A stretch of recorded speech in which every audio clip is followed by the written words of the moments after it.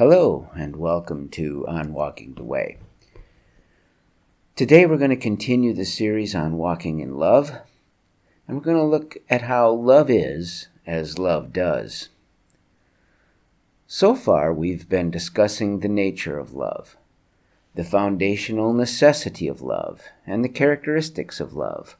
But in this last episode on love, I want to get down to the reality of love. Love is not something you think about and discuss. Love is something you do for others. So I want to begin with a very famous story.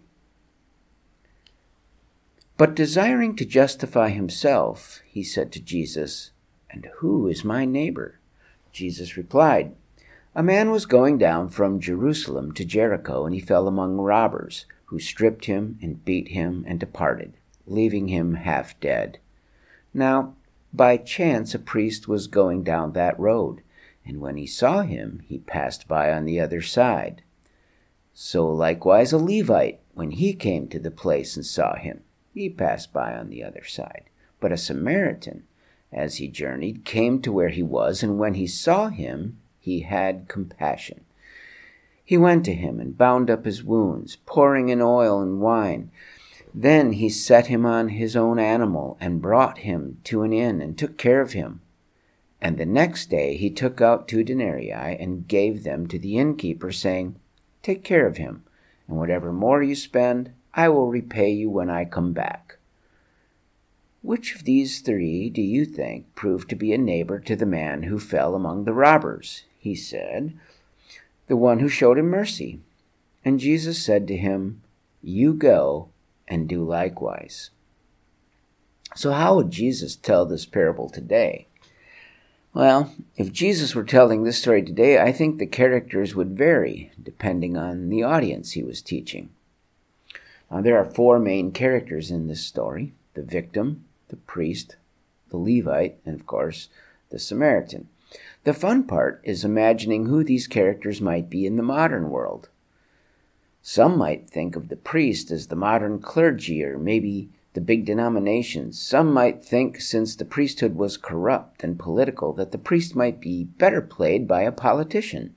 Some might think the Levite might be a better candidate for the clergy or the self-righteous religious person.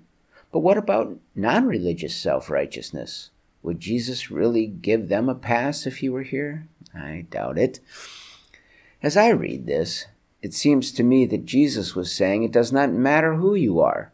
The true neighbor would help the one in need.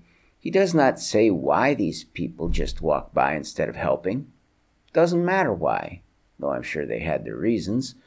The point is, they did walk by instead of help. The fact that he made a Samaritan the loving neighbor in this story just made it sting a little. Samaritans were more or less despised in that culture. If he were telling this tale today in many American churches, he might have made the hero a Muslim or an atheist or even a blue-haired political activist. The point he was making was, love is as love does. The true neighbor is the one that actually helped the man. It is also worth noting that although the motives of those in the parable are not explained, the motives of the one asking the question are.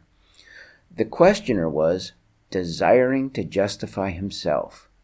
I don't know about you, but many times in my life I have spent more time and effort explaining to myself why I should not help than if I would have just helped in the first place. And every time I tried to justify myself, I somehow never felt justified. Instead, I felt a sick, nagging guilt. So, the moral of this story is not subtle, nor is its application. Neighborly is as neighborly does, plain and simple. So Jesus told his hypocritical critics to go and be neighbors, rather than wonder who their neighbor really is. And this advice continues to hold down to the current day, regardless of our culture and circumstances. But John is even more blunt on this subject.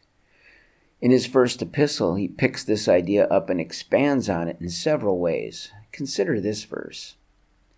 "If anyone says, 'I love God,' and hates his brother, he's a liar. For he who does not love his brother whom he has seen cannot love God whom he has not seen." In this verse, and 1 John is loaded with verses like this, John makes it clear that there is no such thing as a love of God that does not translate into a love of people.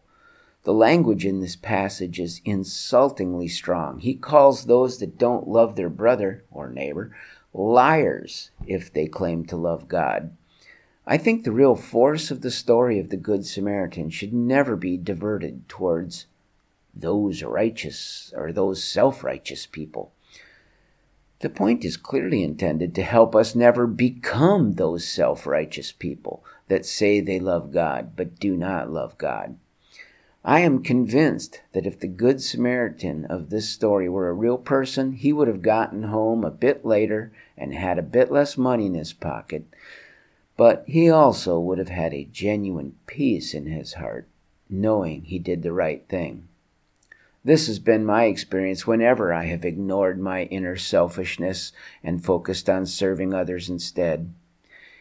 It is usually not hard to know what is right, but it often comes at a personal cost. Doing what is right generally means we have to set aside our selfish interests and do something about the needs of others. The good news is this: we can do this.